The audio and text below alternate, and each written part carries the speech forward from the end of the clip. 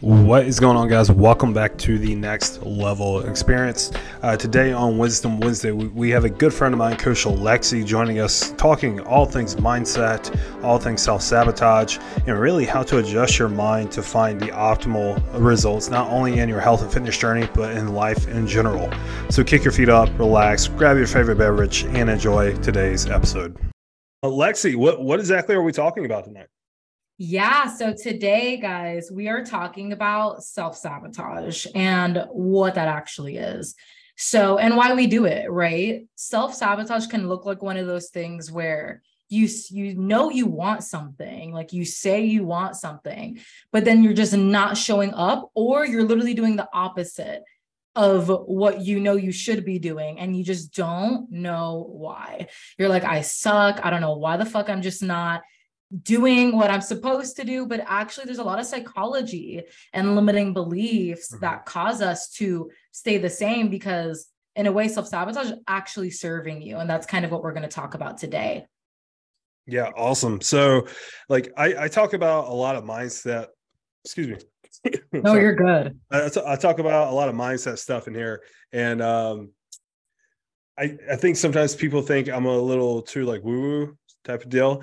But I will say working with, so like Steven's my bodybuilding coach, working with him, like it makes you a little woo-woo, but it also makes you kind of open up your third eye, if you will. I love that. Mike knows about the third eye. Yeah. Okay. You don't work with Steven and not learn about all of the extra stuff with the third eye and meditation and mindset stuff and all that good stuff. But that's kind of a different topic for a different day. But like I'm always talking about mindset. I'm always talking about setting yourself up for success and not setting yourself up for failure.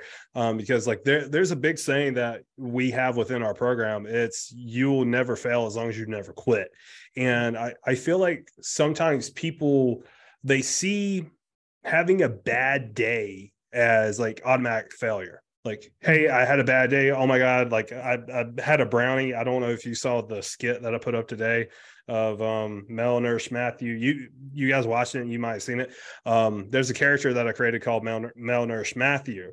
And Mel Nurse Matthew's whole thing is he's always under eating. He's always doing the extreme unhealthy exercise programs, dieting programs, etc. Well, today Mel Nurse Matthew had a brownie and he automatically thought, I failed. Automatically thought, well, there goes my diet. Now I got to do all of this extra cardio to burn my calories off. And I make those skits because, yeah, first off, they're funny, and second off, they're educational. But thirdly, like they are a legit circumstance that a lot of people find themselves in. Like they find themselves in this mindset that, hey, if I mess up one time, I'm done for. I'm a failure. Why do you think people like have that mindset of, hey, it's one and done? If I make one mistake, if I'm not 1,000% on target with my goal, then I'm a failure. Why do you think people have that mindset? That's an amazing question. And I love that you made up a character, Malnourished Matthew. I need to make up my own character. It's going to be like under eating. I don't even know a name that starts with you, but so I got 3 different characters actually. I have Massive Mikey. Massive Mikey is like the typical, like I don't mean to what is it that Planet Fitness calls bodybuilders? Lunks. So like Massive Mikey's like your typical like gym bro. So like he has like terrible form, like he bolts incorrectly, that type of stuff. Malnourished Matthew, he's always under eating, crash dieting. Then there's like this is my favorite one because like I've gotten to a point of comfort with my masculinity that I could wear a wig on camera and be okay. I love that. So I have a female character named MLM Melissa, and of course she does all of the MLM stuff. Oh, great. Yeah, MLM Melissa.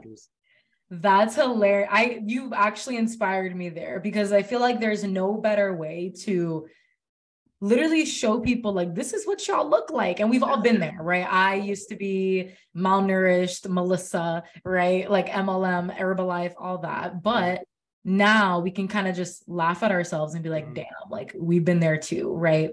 Oh, dude, like somebody asked me the other day where I got the idea for a Massive Mikey from. I was like, this was me in college. Like for real, this was me. Yeah. This is me not knowing what the hell I was doing. Right. I was super into cardio. I thought HIIT was gonna get me toned. I would eat like I went vegan for literally no other reason other than the fact that I thought it would make me toned. And like I literally just whatever was on Pinterest. And I think it goes back to like what's on media, right? Like we learned this stuff all from, these things were projected onto us, these ideas, right? From magazines growing up. And I still see magazines to this day, right? Or, if you're a millennial or under, like, going on Pinterest and seeing like 60-day ab booty workout. And, for the guys, maybe like the biceps or whatever, but like these extreme challenges. And I would look up how to lose 12 pounds in 2 weeks. And I even did like the military diet once. And like, I couldn't last a day, honestly, but that's what I thought I had to do in order to get results. Yeah. And to bring it back to your question, I think that people, they mess up once and they call it a day, really, because we create these rules around our life that really don't make any sense. One, right? Like if I have this cookie, that cookie will ruin all your progress if you believe it does. Because quite literally, it's not going to ruin your progress. If you track it into your macros, what it'll be like freaking 150 calories for that. And like, you're going to go ahead and may as well just restart Monday, 3 whole days. That's like getting one tire popped and popping the rest of them for the fuck of it, right? Or you spill some milk, so then you just fuck it, I'm gonna just pour the whole carton out. And like that is kind of how that all or nothing thinking occurs. But more importantly, it comes down to feeling not perfect enough. Like you need to be perfect. And if you're not perfect, then you don't even want to try at all, because you think that this is what it takes in order to really see changes in your body and, achieve that lifestyle, because you've already come to the decision that you cannot, like you've already came to that decision that one cookie will ruin your progress, even though it doesn't. Yeah, no, I actually think that's an excellent answer, because I just think a lot of people have conditioned their minds into thinking, hey, like this person I see on Instagram, like I bet like they're always on point with their diet. I bet like they're always hitting their macros to a T. Like I bet like they're never eating cookies or having a brownie or anything like that. Whenever guys, I can tell you personally, I'm friends with a lot of coaches. I see a lot of coaches turning up on the weekends. Like, yeah, I see a lot of coaches turning up. Yeah, for real. And I see a lot of coaches indulging into like in some of their favorite things. But guess what? That's okay, because like they've mastered the art of the mindset. Like they've mastered the art of understanding, hey, I can go out, have a good time on Saturday, but in order to do that, I need to be on my game Monday through Friday and Sunday.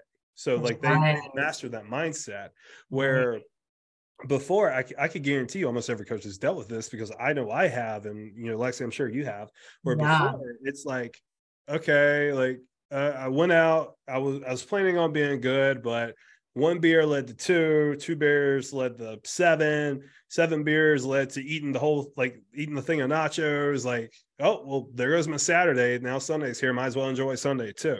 So it's a process of understanding, like it's not about perfection, it's about consistency. Absolutely. And I think you explained that perfectly. Like it really is like that slow domino effect. Like I was visualizing it. Exactly. That's exactly what happens, right? Is we first off categorize it as being good. What does good even look like? Like if I were to ask you, what does good look like? And your answer would be choosing the salad at dinner, not eating any of the fries. I really want that espresso martini, but I'm just going to get a water instead. And looking fucking depressed while your friends are enjoying themselves and looking at you like you're not going to have any, like you're on a diet or something, or, oh, like I could never. And it's just like, it creates this nobody wants to live that way. So that's when you end up being like, okay, well, I'm gonna have a little bit of this, and you create that domino effect. But something that you said, I think that was really powerful, and I'm trying to remember. Damn it, I lost my train of thought. Maybe I'll pick it up again. That always happens to me, but no, I love that. Yeah, and like honestly, it's really funny because I had a conversation with somebody today, and I was telling them, like, we are actually in control of all of our actions. Like, we're in control of every single thing we feel. We're in control of every single thing we think. We're in control of every single, item that we put in our mouth. We're in control of just about every single aspect and circumstance within our life. And I feel like people, they don't, like, they understand that, but they think, hey, it has to be a extreme. Like, it can't just be like moderate. Like, it can't just be like at a balance. And like, I Right. know a lot of people on the internet talk about, oh, like, there's got to be balance. And then there's also the camp that's like, oh, fuck your balance. Like there can't be balance. Like, Right. guys, listen, there can be balance. All right. Like, Right. I don't care if it's Andy Frisella or if it's your Right. neighbor Tom next door who's saying fuck your balance. Like, it's okay to have some balance in your life. I promise. Andy Frisella is not going to kick your door in and be like, hey, screw your balance, dude. He's not going to do that. I met him before. He won't do it. Love But like, one thing I was also talking to this person about was, I saw a TikTok last night, and like, I was just casually scrolling through TikTok, and I randomly just stopped on a video, and this dude was like, take a moment, pause this video, and think about, like, what if you were to die tomorrow? Like, just think about, what if you were to die? Like, what would you do tonight? Like who would you spend time with? What would you say to that person? Like, would you spend time with your dog? Stuff like that. And like, I paused the video and I really started thinking about it. And I started thinking about my fiance. I started thinking about our dogs, like what I would do, what I would say to them, etc. And then that kind of had a revelation in my mind as well. It's like, I really think people need to start looking at, what if I die tomorrow? Are you Yeah. like for real? Like, what if you die tomorrow? Are you going to be satisfied with your very last day on this planet, saying, no, I'm just going to sit here and pick on this salad and drink my glass of water while my friends are having a cocktail? Notice I said a cocktail, not all the cocktails. I said a Right. cocktail. Balance. Right. But like, are you really going to sit there and watch your friends have a cocktail and enjoy themselves while you're sitting there in the corner depressed? Because now you spent your last day on this planet depressed. You spent your Right. last day on this planet miserable, Right. just because you have this idea of, hey, I have to be perfect. But Mhm. in reality, guess what? Nobody is perfect. Even in, like, I bring him up a lot just because I think he is, I think he's valid, the ideal person for perfection, which is Chris Bumstead. I bring him up because, like, he's won Olympia the last 4 years in a row. Like, he Right. is known as the perfect athlete right now. Like, Right. he's not even perfect, because, like, Yeah. guess what? The judges even have notes about his back. They said his back was not wide enough. Mhm. A dude who's won the Super Bowl for bodybuilding the last 4 years has something wrong with him. It's okay for you to not be perfect. Right. Right. I love that. I love that. Yeah. It's the same thing for, I mean, it goes for both men and women, right? Like social media, we go on there, and especially with TikTok nowadays, right? You guys may or may not even be on TikTok, but it is everyone's highlight reel. You are seeing an image of someone or something that they wanted to share, but you're not seeing the behind the scenes, right? And that's honestly why I am so, like, I have like a deep love for just showing the behind the scenes of my life, not only because I want to document it and be able to look back and be like, wow, like I remember that, but also so people can feel like, yeah, like as your coach, I fuck up too. Like I literally underate in protein, Monday, Tuesday, I was just unprepared. I just honestly was just so focused on work that I fell back into a habit of putting my own health and fitness on the back burner, even though I know that it makes me feel better. And like I told my community that, and they were like, damn, it's nice to hear that you don't think that your coach fucks up. Like you think your coach is on it with her nutrition and training every single week, doesn't miss a day. And that definitely is not the truth, right? And I think that balance is going to look different for everybody, right? For somebody being like, you know what, I'm not honestly, I'm not even craving that slice of cake or whatever. So because I'm just not even wanting it, I'm just going to choose that because if I do, I'm just going to be doing it just because it's there, and making that empowered decision. That could look like balance to that person, while the other person, balance could look like getting that slice of cake and having it and enjoying it and being mindful and being with your friends and not feeling guilty about it. Now, I think what goes like where people go wrong is they think, okay, balance, and they throw everything out the window and they kind of go balls to the walls to everything. And they go, oh, see what happens when I'm balanced? I can't be balanced. I have to be extreme. Right. And again, you just have to master that balancing scale. Right. I'm curious, I have a question for you, Mike. What was a time in your journey where you created these rules for yourself that were really hard to break? Like maybe you even knew the science behind things, but you still had these rules that like, if you didn't do things this way, like you couldn't do it. Does that make sense? Yeah, that's a good question. That's actually a good question. So I don't know if you know this or not. I really need to make an update video on this now that I think about it. But like you've seen my journey before, like where I started and like I got into bodybuilding and like started competing and blah, blah, blah, blah, boring stuff. But like I kind of did the reverse within the last year. I gained a lot of weight back. Like I gained like, I think 70 pounds back almost, just to show our clientele, like how possible it is to lose weight, like how possible it is to transform your body. So like, I'm kind of doing what you were talking about, which is like documenting the journey a little bit and showing people like, hey, this is really what goes into it. This is the background. And I promise I'm getting to my answer. But this is actually something that I realized as a late. I remember for the longest time, like I've been a coach for going on 10 years now. Like the longest time I would always go, oh, well, I had 4 hours of sleep. I could, whatever. Like I'll take 2 scoops of pre-workout and I'll train today and it'll be okay. And like, whatever.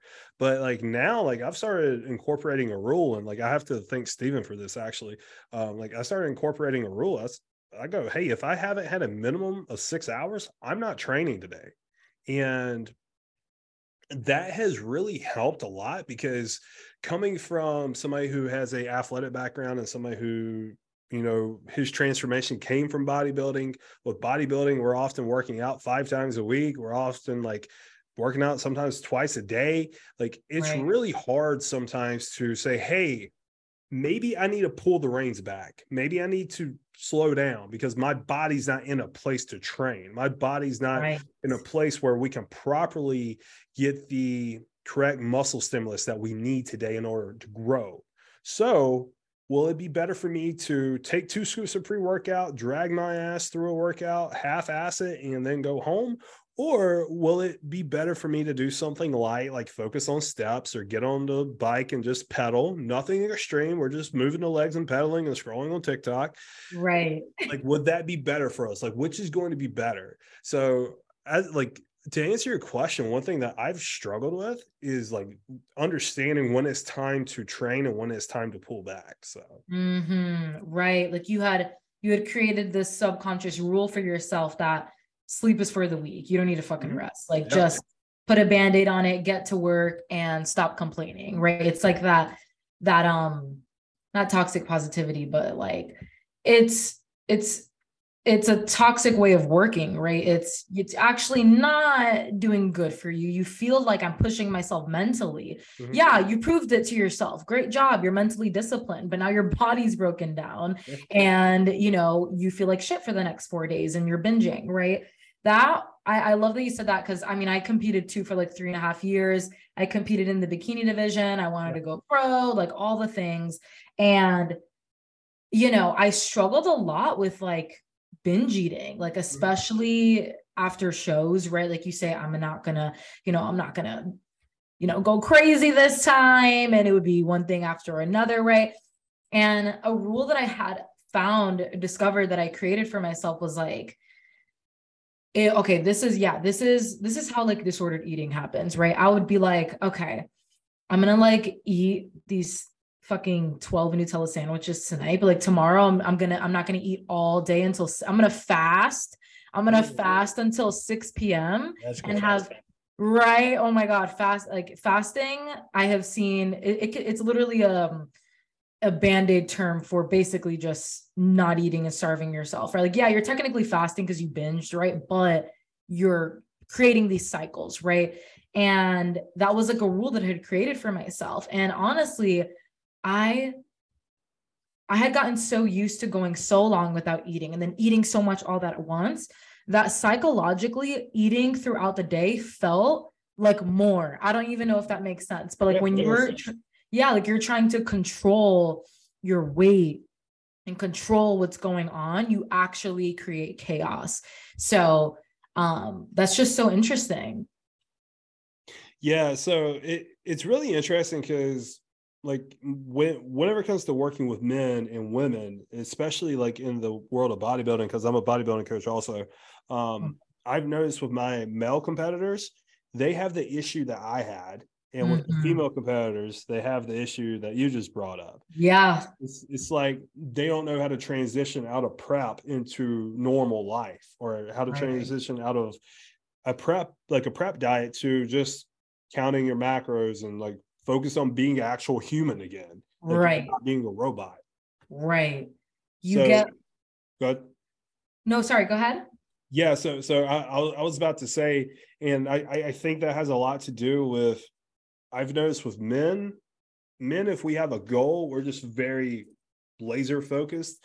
Yeah. And I've noticed with women, I might get burnt for this, I don't know, but like, I've noticed with women, there's a lot more emotion that goes into decisions. There's a lot more like, well, if I do this and that's going to happen, and then if that happens and this happens, there's a lot more overthinking going on. Yeah, it's a lot more.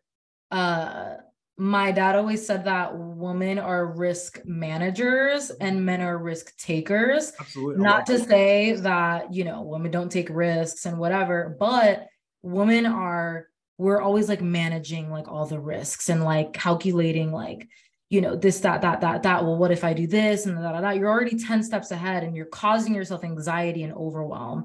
And men just, in their own way, they can kind of get lost in that focus. Like they can get that tunnel vision. And I see it in my dad. I see it in my brother. They get so focused on a goal that they kind of like like get swallowed up in the process almost. They lose touch in reality. Completely lose touch with reality in that sense. Or they both lose reality, but in different ways, right? So that's so interesting.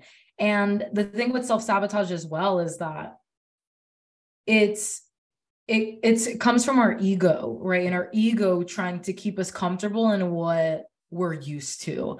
And sometimes what we're used to literally is the shit that's keeping us stuck, but we'd subconsciously rather stay in that cycle because that's what we're used to, versus take a new approach that, is a little uncomfortable and you got to do a little bit of work to get used to, but it's new, it's uncertain, it's different. So I'd rather just stay over here. Yeah, so I love it that you brought up the ego, and I know some of my clients are probably watching this like, oh shit, she brought up that word. Psychology, guys. I talk about ego a lot, and I remember the first time I ever talked about ego, a lot of clients were like, I don't have an ego. Like, having an ego is a bad thing. Like, if this is your first time hearing about an ego, everybody has one. And like me saying you have an ego, that doesn't mean you're arrogant or big-headed or airhead. What that's basically saying is your ego is your comfort system. Your ego is kind of like that shield of armor that you have on you that's trying to keep you safe, trying to keep you protected, trying to keep you comfortable. And like I always tell people, like whenever we feel like we're not doing the right thing, or whenever we feel like we're just failing, or whenever we or like if we have like a big meeting and, well, maybe I should just tell them, hey, I'm sick, hey, I got a flat tire. That's your ego talk. And like this happened to me the other night. This happened to me on Tuesday night. I had to check my ego because like I had a really big sales call with a professional athlete, and I was like, this is big. Like this is going to open a lot of doors. Like, I don't know if I could do this. I was pacing around my house, and like, thankfully he had to push back like an hour because of some flight stuff. So like I went for a walk and did some cardio and like just got some of my energy out. And okay, no, we got this. And like everything went fine. And it's fun. It's funny to like be in the position we are in, because a lot of people see us as influencers, a lot of people see us as, very knowledgeable, powerful people. But at the same time, we still struggle with the same things that our clients struggle with. We still have egos. I could guarantee you've probably been on calls before with potential clients and you're like, okay, I don't know if I can do this. Can I really do this? Then you had to be like, ego, look, chill the fuck out. We got this. Sit in the corner, do your thing. Like, let me do it. Yeah. I mean, I literally had a breakdown today. Like I literally was like, oh my God, but it's in my fitness journey, I feel like I've grown so much in that, but that doesn't mean that I don't struggle with the same things that somebody struggles with in their fitness journey with my business. Yeah. Like, I feel like more of that energy is just now towards my business. Like, I don't trip about things about the scale and not hitting my macros. Like, I just don't, because I have that self-trust. But now when it comes to building a company and like being a baby CEO, I'm like, that all the beginning feelings I have now, but just in my business, right? The self-doubt comes up, the ego getting hurt, right? Like dealing with rejection or feeling like you really, really love this person's energy and you know that you would be able to help them, but they're letting their fears get in the way and you can't control that. Like literally just, I deal with those things on a day-to-day basis. And again, that's why I'm so adamant. And I know you're really great at that as well, of showing that side, because people can look at us and be like, oh, they've got it all together. You know what I mean? And it's not that. It's just, I think that there's a lot of power, and I'm all up into the woo-woo too, because woo-woo helped heal all the shit that was going on inside, right? And I think that when you learn how to manage self-sabotage and you understand why you're actually doing it, what it's actually protecting you from, because by the way, you're self-sabotaging because it actually serves you in some way, even though you feel like this is stopping me from getting my goals. I want to do this, I want to do that, but I'm not doing it. It's actually serving you in some way, shape, or form. And if you can identify, how is this serving me? Well, it helps me stay comfortable, which is the ego's job. The ego's job is to keep you from feeling pain, from feeling emotional discomfort and pain. So if for every opportunity to succeed is also an equal opportunity to quote unquote fail in our minds. So we're hyper fixate on the opportunities to fail and let ourselves down, that we end up just staying the same to prevent those feelings. But really you're not happy anyway. So you're kind of just, it's a self-fulfilling prophecy. So I just think that's so interesting how that all ties together. Yeah, like one thing I always encourage coaches to do is to be vulnerable. Like, be vulnerable as hell with your audience. Right. I was going through a rough time back in January, and like I just felt something off. Like I couldn't like put a finger on it. Like I was losing weight because like we're now in a cut, and like I'm hitting all of my macros. I'm getting all my lifts in. Like I'm still, like my strength is still present. Like even though we're cutting weight, like right. Everything's going good, like business is going well. And like, I was just sitting there one day, I was like, I don't know what is wrong. Like, I just something at my core felt like off. And like, I took like a day off to myself, and I meditated for like, I want to say about 45 minutes. And about 40 of those minutes, I sat my subconscious, and the other 5, I sat my frontal conscious. And dude, I came back, I had the biggest breakdown in my life. And like, I shared that with, with some of my clients, and like, I was just talking to some of my clients, and I was like, the weirdest thing, whenever I was in my subconscious, like I realized like what's been going on. I'm getting married this year, and I'm scared I'm going to be like my dad. Cause like my dad was a drug addict and alcoholic and very abusive towards my mom and I. And I was like, I'm scared I'm going to end up like him. I'm scared I'm going to not be a good dad. I'm scared I'm not going to be a good spouse. Like, I'm scared I'm not going to be able to like retire Catherine how I want to in the next 10 years. Like, I'm just scared of not being able to be the provider that I want to be for her. And getting married is a really big step. And I think part of me was underplaying it a lot. Like, part of me was like, oh, like it's just something that's going on. Like, I've been living with Catherine for like 2 years now. Like, it'll be the same thing. Like, it's not that big of a deal. And then like I had the revelation. I'm like, this is a big deal. Like, it's no longer just about you. Like, it's now about you and her. It's now about your family. It's now about so much more than just what Mike wants. It's about what's good for Mike and Catherine, what's good for our future children. And like, I shared that with them, and to find out one of my clients was dealing with something similar. Like, he thought he was being a bad dad because he was so focused on his business. He was so focused on, trying to get healthier for his family. Like, he was feeling very similar feelings that I was feeling at that time. And like, him and I were able to bond over that. So I think it's a very powerful thing to be a coach and to be able to still bond with your clientele, especially on emotional level, things like that. And I'm always encouraging our clientele to do meditation. Like, we have a yoga instructor within our program. She makes like yoga videos for our clients to follow along with. Like, I do meditation modules within our educational vault. Like, I'm always trying to encourage meditation. And whenever I could get a client to actually sit there, meditate, commit to it, they bring so much stuff to the surface. And then we have like a talk like this about it. And it's just, they've had so much bottled up from their childhood, from their teenage years, from their college years, from the first time they became from the first time they became a mother. Like, they've had so much bottled up that in reality, they just needed to get it out in order to start seeing clearer. Right.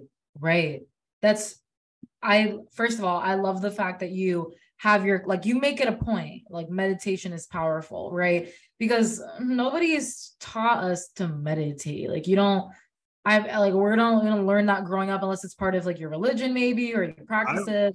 I was actually taught that meditation was a dangerous thing because it could let the devil in. Yes, I was taught that as well. Like, meditation, all of that stuff was taboo. You know what I mean? I grew up very like Christian too, like Christian family, and my dad's Dominican, so like Roman Catholic, and very like, oh no. And, and I was scared of it at first.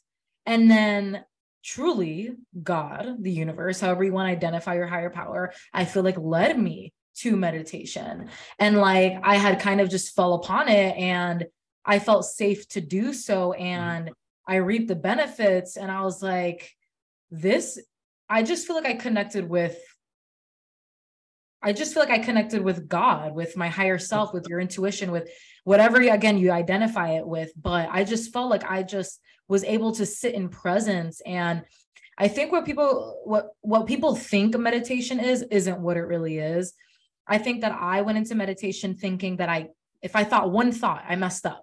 And like, I would one thought and I have to start over, and I would all or nothing. Yeah. And I have ADHD as well. So like, if I had 1-2 thoughts, I'd be like, oh my God, I can't do this. Right. But it's not about stopping your thoughts and keeping them back. It's quite literally about letting them flow and observing what comes out. So if you have a TikTok song stuck in your head for the first 4 minutes, let it play in your head, it'll leave. And then you start thinking about, you just start thinking about random shit and like observe what's coming up as if you're sitting on a mountaintop and just watching the clouds pass by. Like, that's the best way. Cause at some point in time, you're going to be able to collect a lot of information about the things that are going on. You're going to be able to use that to your advantage and journal about it or talk to someone about it to really clear that out. You're going to create more space in your subconscious mind and in your body to have more clarity, to have less anxiety, to feel more grounded and more emotionally stable. And you could do that within 5 fucking minutes. You know what I mean? You don't have to have like a whole hour and sit in monk position. Like, it could literally be you just going on your walk, and it's a game changer. When did you get into meditation? About a year ago.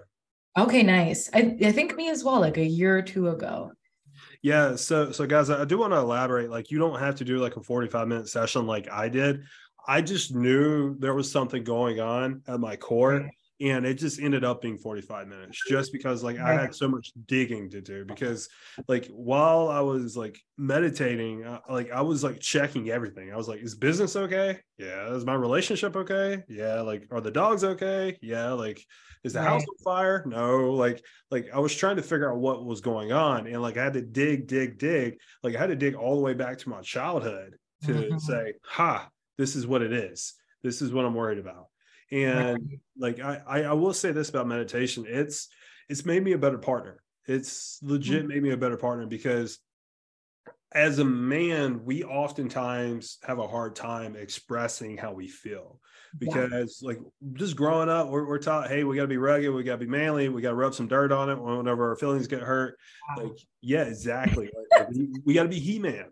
And meditating has really helped me embrace a lot of my traumas. It's helped me embrace a lot of my feelings. So after I meditate, I usually walk out of my office and I tell Catherine, hey, I love you. Hey, I'm thankful for you. Or like, hey, I just like got done meditating and I need to talk to you about this. Like it brings a lot of issues that I didn't know was an issue to me, to my frontal conscious.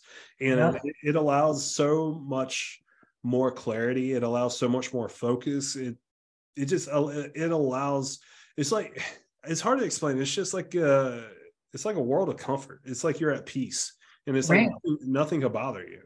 It's literally you're being present. And a lot of the times we're not present, or we don't really know how to be present. And if you're somebody sitting here listening to this right now and you're like, I just can't meditate, like I'm too restless for that, that's exactly why your ass should meditate, because you need to sit down and calm the fuck down, take a deep breath. Yeah. Sorry. Literally. And I think that's a really impressive quality, I think, also in a man as well, to be able to kind of put your pride aside as well and be like, listen, this doesn't make us weak or soft or whatever. This actually makes us stronger, because we're able to embody that higher level self that can give and have the capacity to receive and give more of that love in your life, right? Improve your relationships, like you said. Yes. My man loves meditation, so that's a win for me. There you go. So I will say this for my guys listening to this. First thing, Jordan Peterson, he always talks about like men should be dangerous and men should be powerful, and like men, like we should be able to become violent. And he also says that a man knows how to control that. And I want you to understand, if you're a man listening to this, you being at peace, you being able to brush stuff off, you being able to express your emotion, that makes you dangerous, because like now you understand how to control your anger. You know how to control that violent part of you, because like we were talking before, we hopped on here, that we're basically animals at the end of the day. Right. Men, whenever we were growing up through the primal era, they were the hunters. They were the ones that protected the household. They were the violent ones out of the man and the woman. So it's natural for men to have that violent anger tendency. But we also have to learn to control it now. We have to learn how to let it sit inside us and not eat away at us. And I think a lot of men, they let it sit in there and they don't know how to get that energy out. Guess how you get it out? Through your other emotions. That's how you get rid of it. So like, understand, like being able to tell your wife, hey, I love you. Hey, you look beautiful today. Hey, like you said this and it made me feel this way. Like you being able to do that doesn't make you weak. It makes you strong. It makes you dangerous. It makes you able to like embrace your masculinity. And I just think that's a beautiful thing. And secondly, my men listening to this, understand that, hope my mom's not listening to this, but being my last year meditating, it's made me a better partner in more ways than one. I'm now more aware in that aspect as well, because guess what? I don't have a million thoughts in my head. I'm able to be present. I'm able to actually focus on her. I'm able to actually focus on that moment. Like on my whiteboard, I have be present AF today, like in big capital letters, because like it's just a reminder to myself, always be present. You might be anxious about that bill that is coming up next week. Right. like I have to drop a nice little payment on a wedding next weekend, and like that's sitting in the back of my mind. So I know whenever I meditate tomorrow morning, that's going to pop up. But like, be able to ground yourself, be able to not worry about it. Like I could sit here and do this lesson knowing, hey, I got this big bill that's coming out on my bank account next weekend, but that doesn't matter right now, because what matters right now is you guys. So like, being able to be present makes you a better man as well, because you're able to be there for your wife. You're able to be there for your kids whenever you and your partner are being intimate. Like, you can be focused on that instead of being worried about, well, shit, I got to go to work tomorrow. Well, Becky at work said this and it pissed me off, or like, man, I got to fix that leaky faucet that's in the kitchen. Like, you're no longer thinking about that stuff because you've learned to ground yourself within the moment. Right. I think that's awesome. And I think also it creates a safe space for your partner to be more like, I think that most men, they want a strong woman, but they also want their woman to be able to be soft and gentle with them. And in my experience, if I'm with a man who can't control his emotions, he doesn't know how to express himself, it makes me more closed off. It makes me less affectionate, and like, because I'm like scared. Like, I'm like, what? You know what I mean? And honestly, I even have my own experience with that, where my first relationship ever, I was very naive, and I was young, and I was very like, I can heal him type of energy, right? And I tried to heal somebody who didn't want to be healed. And what happened is that they ended up walking all over me, right? And what I took from that was, okay, being gentle, being compassionate, being this is weak and is seen as weakness, and I'll get taken advantage of. So you know what? I'm just going to go the complete opposite and be a very aggressive woman in her masculine energy, who literally, a guy would come up to me at the bar and be like, whiskey and Coke, like, and they would do it. And I would be like, okay, bye. Like that. I had a very skewed vision on men and relationships and that, but that in itself was me choosing to believe that tapping into your emotions was a weakness. And because I thought it was a weakness, I didn't find no love in my life. You know what I mean? I still was just this sad, but I was putting on this facade of, oh, independent, aggressive girl who like doesn't need I don't need anybody type of energy. And it's imbalanced, right? So I love that you brought that up, because there can be a lot of stigmas around things, but at the end of the day, we can talk about this all day, but you won't know until you try. Yeah. Like I remember like growing up in the South, like being from South Carolina, like a very rural area of South Carolina, where like there's like no stoplights or anything, like straight like Hicktown. Yeah, straight Hicktown, dude. I'm telling you. Like the common idea of what a man was somebody who can fix a motor. Like I could barely change the oil in my car. So like growing up, it's like, well, does that mean I'm not a man? And what's really wild is the more I connect with myself, what I like, what I don't like, what I love, what I hate, what I'm interested in, what I'm not interested in, I feel more like a man every single day.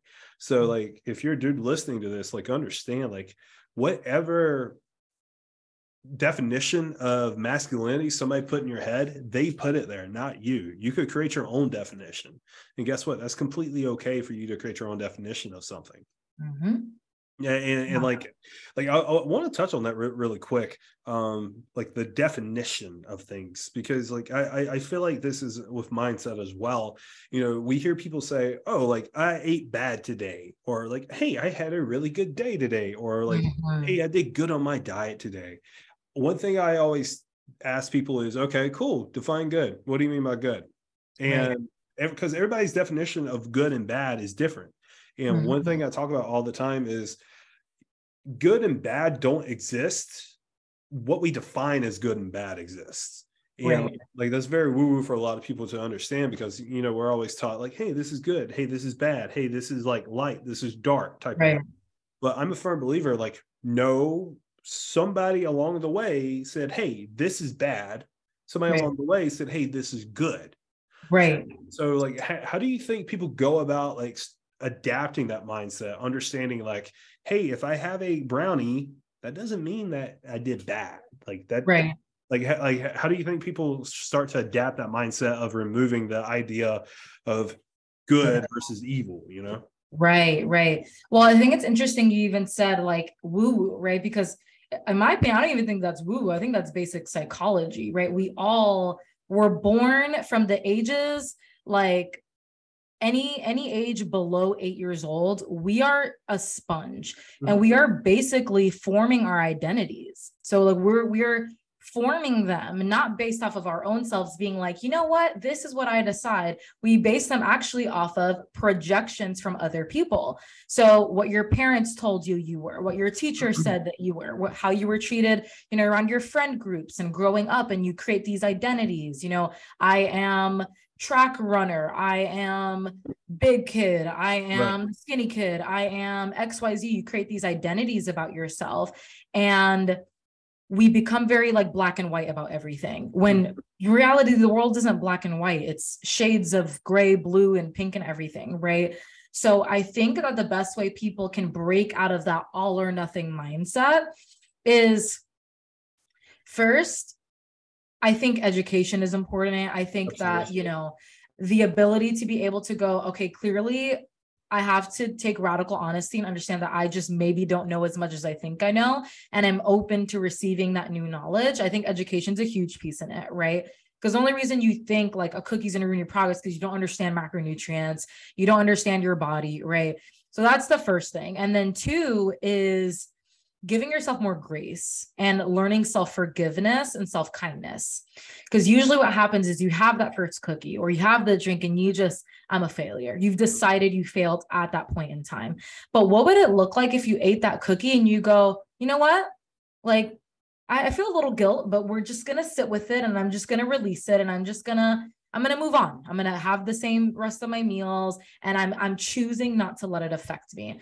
Or you say, you know what, I forgive myself for how I treated my body yesterday. I kind of feel like shit today. Instead of doing what I used to do, which is not eat all day, I'm going to have, you know, high protein meal. I'm going to, you know, have some healthy carbs, some healthy fats because my body still needs it. What would it look like then? I'm sure you'll get way more results and just feel a lot more better than that. So I think that's really the main things in order to break out of that. Yeah, no, I love that. We have one client in our program. one thing she always tells me is she's like, yeah, I just want to quit because I get discouraged a lot. And I'm like, okay, but like, why are we getting discouraged? Well, progress just isn't happening as fast, or like whenever I don't see results like right away, like it just makes me discouraged and it makes me want to quit. How would you suggest my team and I go about that? I love this question because, again, you know, we're both coaches, so we deal with those types of things. I am huge on powerful questioning because you can, when you have the person kind of just speak it out loud, they can hear for themselves like that's bullshit, right? So if someone were to say to me, I want to quit because I'm feeling discouraged, I would ask, why are you feeling discouraged? Because I'm not seeing progress fast enough. Okay, how fast would you like to see progress within the first 3 weeks? Okay, and what if that's not the case? What if it takes you 8 weeks to start seeing a little bit more physical progress? 8 weeks of, you know, 80% consistency. Okay, well then, you know, what if by 8 weeks I don't see progress? What if you don't? What's the alternative? What's the alternative to just saying, fuck it, I'm just going to stop? Because the time's going to pass anyway. So if the alternative is, okay, well, then I give up, I do exactly what I was doing before, feel like shit and start over.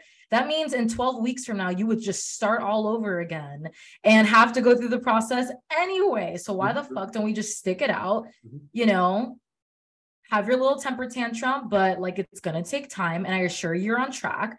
But that's kind of how we like to take the conversations because it shows for themselves, like, you're right. If I give up now, just because I'm having a little bit of a baby temper tantrum on how fast I want to see results, then in 12 weeks from now, I'm going to be doing the same thing. I'm going to have to start over anyway.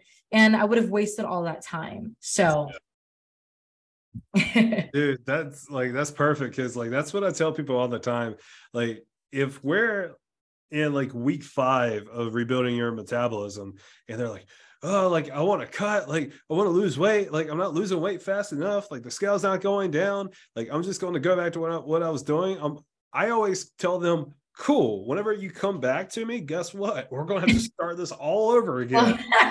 So it's up to you. Do you want to continue for 3 more weeks, then finally get into a cut? Or do you want to come back to me in a few months whenever like keto didn't work again? And now we have to do a whole nother 8-week cycle of rebuilding your metabolism. Which one do you want? Because to me, Right. 3 weeks is better than 8 weeks. Right, absolutely. And I think people, like I said earlier, they get comfortable in what they think works, and it doesn't. If I always like to ask, how did that work for you in the past? Like, how did that work for you before? You think if you're just going to snap your fingers and it's going to be a different result this time? That's literally the definition of insanity, is doing the same shit and thinking maybe this time it'll be different. Yeah. So like that brings up another good question. So why do you think people always feel like they need to go back to the well? Well, I lost 30 pounds doing keto. Well, Melissa, you gained 40 pounds like as soon as you stopped. Well, Right. I lost X amount of weight doing fasting, like, or intermittent fasting. Well, why did you gain all the weight back plus an extra 5 pounds?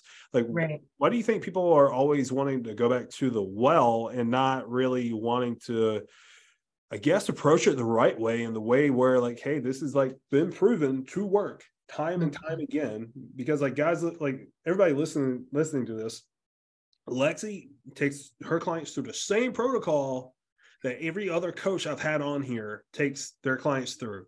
Guess what the protocol is? It's the one I take you through. It's the one that Megan takes you through. So it's the same protocol. So like, I'm telling you, we are not crazy. Megan and I are not crazy. We've brought in coach after coach after coach after coach, and they're all saying the same thing. So if you're a client or not listening to this, I'm telling you, it's not just BS that I'm spewing out there. Like, it's the actual facts. So going back to my question, like, why do you think people want to go back to the well all the time? I think because it gives them a sense of control. Again, it gives them that sense of that they're in control. And here's the thing with our approaches, proper reverse diet or maintenance phase, followed by a slow and steady cut, you're still going to lose the fat. But the difference is that the keto or the whatever fucking extreme that you did gave you those results more instantly. So you had the instant gratification of, this is how much I'm losing so much weight so fast. Yay. But you're neglecting the fact that you gained it all back. You don't have your dream physique and your dream lifestyle and the healed relationship with food. And you've been doing the same shit since you were a teenager. So you're still going to be able to do that. But I think because it doesn't happen fast enough for people. And I think also, again, it goes back to the media and society and what we're programmed to think as a normal rate of weight loss a week. Like, I have clients who think that they're supposed to lose like 5 pounds a week. And I'm like, no, you're not even going to lose 3 pounds a week. You may lose a half of a pound this week. You may not see the scale move at all. You may lose 2 pounds this month. And people think they're supposed to be losing this rate of weight loss at 10, 15, 20 pounds a month. And that is so skewed. It's not even normal. And that's why they regain it all back, because they don't understand the way that our hunger hormones work, our metabolism. So I think the whole, is a way for them to gain control over the situation again and give the ego what it wants, which is what's comfortable and what's going to give them instant gratification. It's like a toddler, right? We love you guys, right? But it is like a toddler, like, no, I want to have it now. And it's like, do we reward that type of attitude? No. But if you go and do it on your own, what's going to happen, right? Like, you're going to, it's all that it is instant gratification. Like that, it's instant. The feeling goes away. You didn't work for shit because you were looking for an easy way out. So guess what? Because you didn't work for shit, you don't value shit. You don't value your body, the hard work. And so you go back to old habits because that's all you know. So I think that's why people go, well, because they're trying to just gain control of the situation again. And there's a part of them that's simply just scared of, what if I take this approach and I don't lose the weight? Or what if I take this approach and I get bulky, or whatever it is? And yeah. Yeah, I love it whenever people bring that up, because one thing I always kind of throw back at them is, well, you've tried every other diet on the face of the earth. Why not try this one? Yeah. Yeah, why not try That that? fucking Optavia shit came out last year. I got a call from my mom. She's like, "Oh yeah, we're doing this Optavia." I was like, "What?" I was like, she's like, "Yeah, we're don't worry about it. We're doing like this 3 shakes a day." I see them lose a little bit of weight. I see them 5 weeks later, they're more inflamed than ever. And I'm like, here we go. And I'm teaching them about macros and all of that. But they grew up that way. They grew up watching their parents follow the next trend, the next trend, the next trend. And to actually do it sustainably just sounds like, I guess to people, it sounds like voodoo or like it's just some fairy tale thing that is we just talk about and we're trying to sabotage you and it's not actually a real thing. I don't know. Oh, Lexi, don't you know that we only like make clients eat more so they have to work with us for longer? Oh yeah, don't you know I just make clients eat more because like I actually just want them to gain a bunch of weight and I don't give a fuck about their goals and I'm trying to sabotage them. Like, no, like this is not what we're trying to do, y'all. We're doing it because we've been through it and we know how to help you break that too. But if you're so attached to what you've always known, great, go do it again. See how that works out for you. And like Mike said, I'll see you in 3 months from now. Yeah. Yeah. So this is going to be my final question because we're running a little over. I do apologize. No, all good. But I had a call with somebody about a week ago, and I really hope she doesn't mind me sharing this. I'm not going to share her name though. Talked to an individual. She's been dieting for almost 40 years now. She said that she has been dieting since she was 14. She loses the weight, it comes back. She loses the weight, life happens, then she gains the weight back. And one thing, like I asked her, I was like, when is enough enough? Like almost 40 years of dieting. Like when are you done? Like when Right. are you done dieting? When is enough dieting enough dieting? When is like when are you going to hit that brick wall where hey, maybe I'm doing it wrong? And like we had a long talk and like it was a very emotional talk. Like she got very emotional and you know, I appreciate her being so vulnerable with me on the call. And you like just being transparent, like she didn't end up working with us because she said, and not putting words in her mouth, so I'm kind of what's the word I'm looking for? Paraphrasing. Yeah, paraphrasing. Thank you. Yeah, so kind of paraphrasing here. She basically said that getting a coach would make her feel like a failure. And like that was a little mind blowing to me because we're almost approaching the 40-year mark of you trying to get the body that you want. And now you feel like getting a coach is going to make you a failure. Whenever we've obviously have been going down this road alone for a while and we're not getting anywhere. Right. Why do you think people have the approach or idea, hey, me working with a coach or a trainer or a nutritionist or a dietitian, whoever it may be, working with a professional, why do you think people see that as, hey, I'm a failure? Because according to her, it makes her feel like she needs her hand held for the rest of her life. Right. Right. I think that's a great question. And it's a valid fear for a lot of people who have been so used to doing things a certain way or their way. I think also it depends on their history as well. If they've ever had narcissistic coaches in the past, or there's a lot of narcissistic coaches and nutritionists out there, and they could probably just have a scarred, experience. So I think that also plays a role. But more importantly, I think that 40 years, you would think that you would get to the place where it's like enough is enough. But a lot of the times, like I said, you get so used to that you would rather stay stuck because staying stuck is still better than like experiencing and trying to do better than you fail anyway. Like that's really the mindset of it. You've made the choice that you're not worth it. You've made the choice that you're not worthy and you're not deserving of the pursuit of trying it, because guess what? You're gonna fuck up. You're gonna slack off. You're gonna get confused about macros here and there. You're gonna have a breakdown. It's a part of the process. But if you go, I don't want to feel that at all, so I'm just gonna stay stuck here and be in control for the rest of my life. Well, you're already manifesting that reality, that fear of always being stuck. You're choosing it. because you're just deciding, that's a little too much for me now. Like, what if this, what if that, like you said, I'm sure both men and women experience that, but I think even psychologically, women are more neurotic, like statistically. We overthink and overwhelm, and we create so much stress around the situation that we end up just deciding to just stay stuck, because that just still feels better than what if I try and what if I let myself down and I feel like shit. You know what I mean? So I think that the fear of not being good enough, the fear of never being capable, the fear of being stuck is higher than the desire to change and the desire to try things new in order to get to the other side. I think also people are subconsciously fearful of the success. I think that they wouldn't even know what to do if they got their dream body. They don't trust themselves to actually have it, and they don't feel worthy. They don't feel deserving of it, which I think is interesting as well. Yeah. Like I think that's a whole different rabbit hole. Oh, for sure. But yeah, no, like she told me that, and it was just, it's very mind blowing. Like, especially after almost 40 years of trying and dieting, and like I get coming from a place of wanting to see if you could do it yourself and wanting to try to do it yourself just to prove a point to yourself.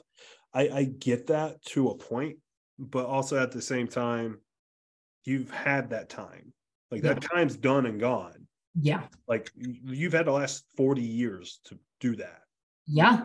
Now it's time to say, hey, teacher, I need help.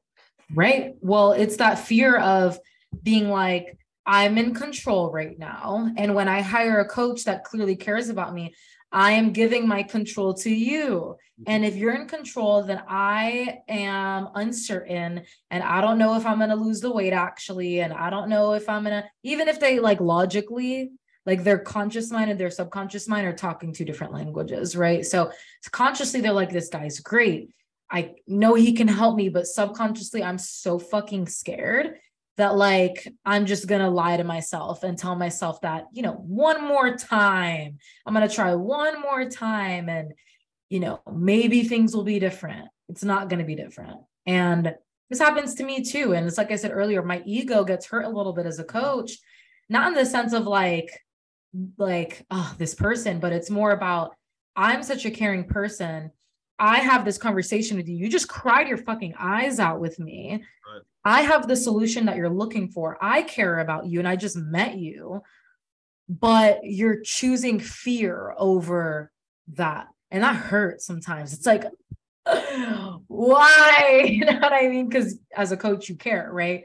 And I think it's hard sometimes to watch someone choose that, but I always say, I release this person to make decisions in their own life. They're a grown-ass person. They want to make this decision.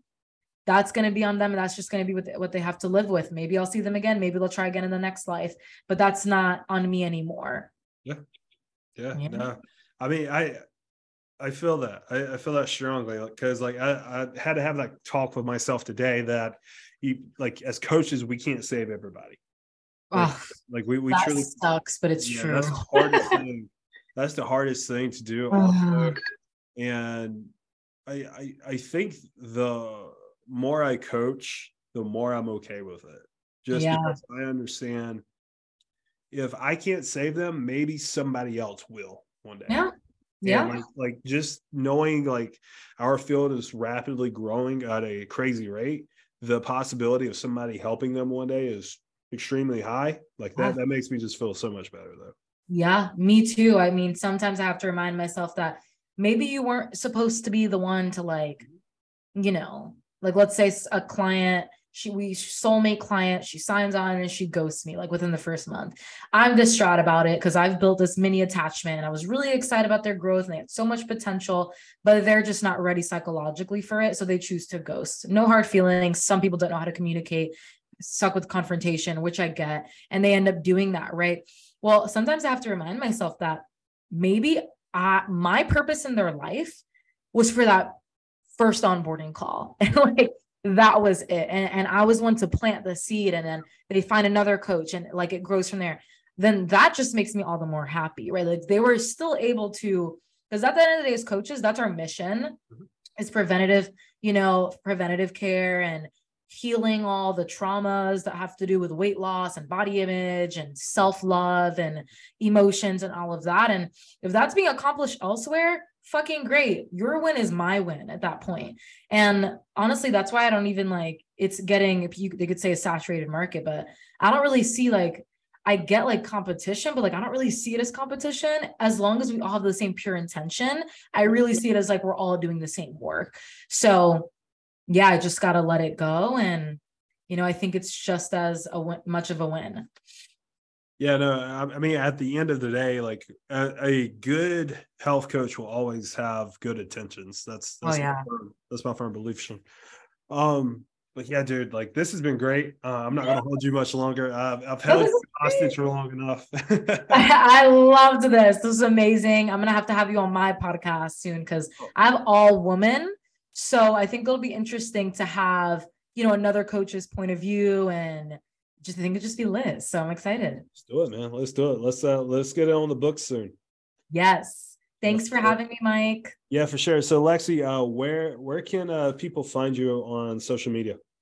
Yes, you can find me on Instagram. That's my most active profile at flexi.fitness, FLEXI.fitness on IG. And that's my same username for all platforms. So that's where you can find me. Yo, major shout out to both you for making it through the episode, and major shout out to Lexi for such valuable information that she shared with us on today's episode. Guys, please remember that your mindset is so important along your journey. We cannot achieve anything if our mind is not in the right place. So if your mind is not in the right place, I highly encourage you to take some of the golden nuggets that we gave you in today's episode, start applying them to your life, and watch your life just evolve to the next level. Speaking of evolve, our Evolve program March cohort is now taking applications. So if you'd like to submit your application for the March cohort, the application link is in the bio. We are only taking on 4 new clients in the month of March. So apply down below and maybe you could be one of them. Have a great day, and I will catch you next time.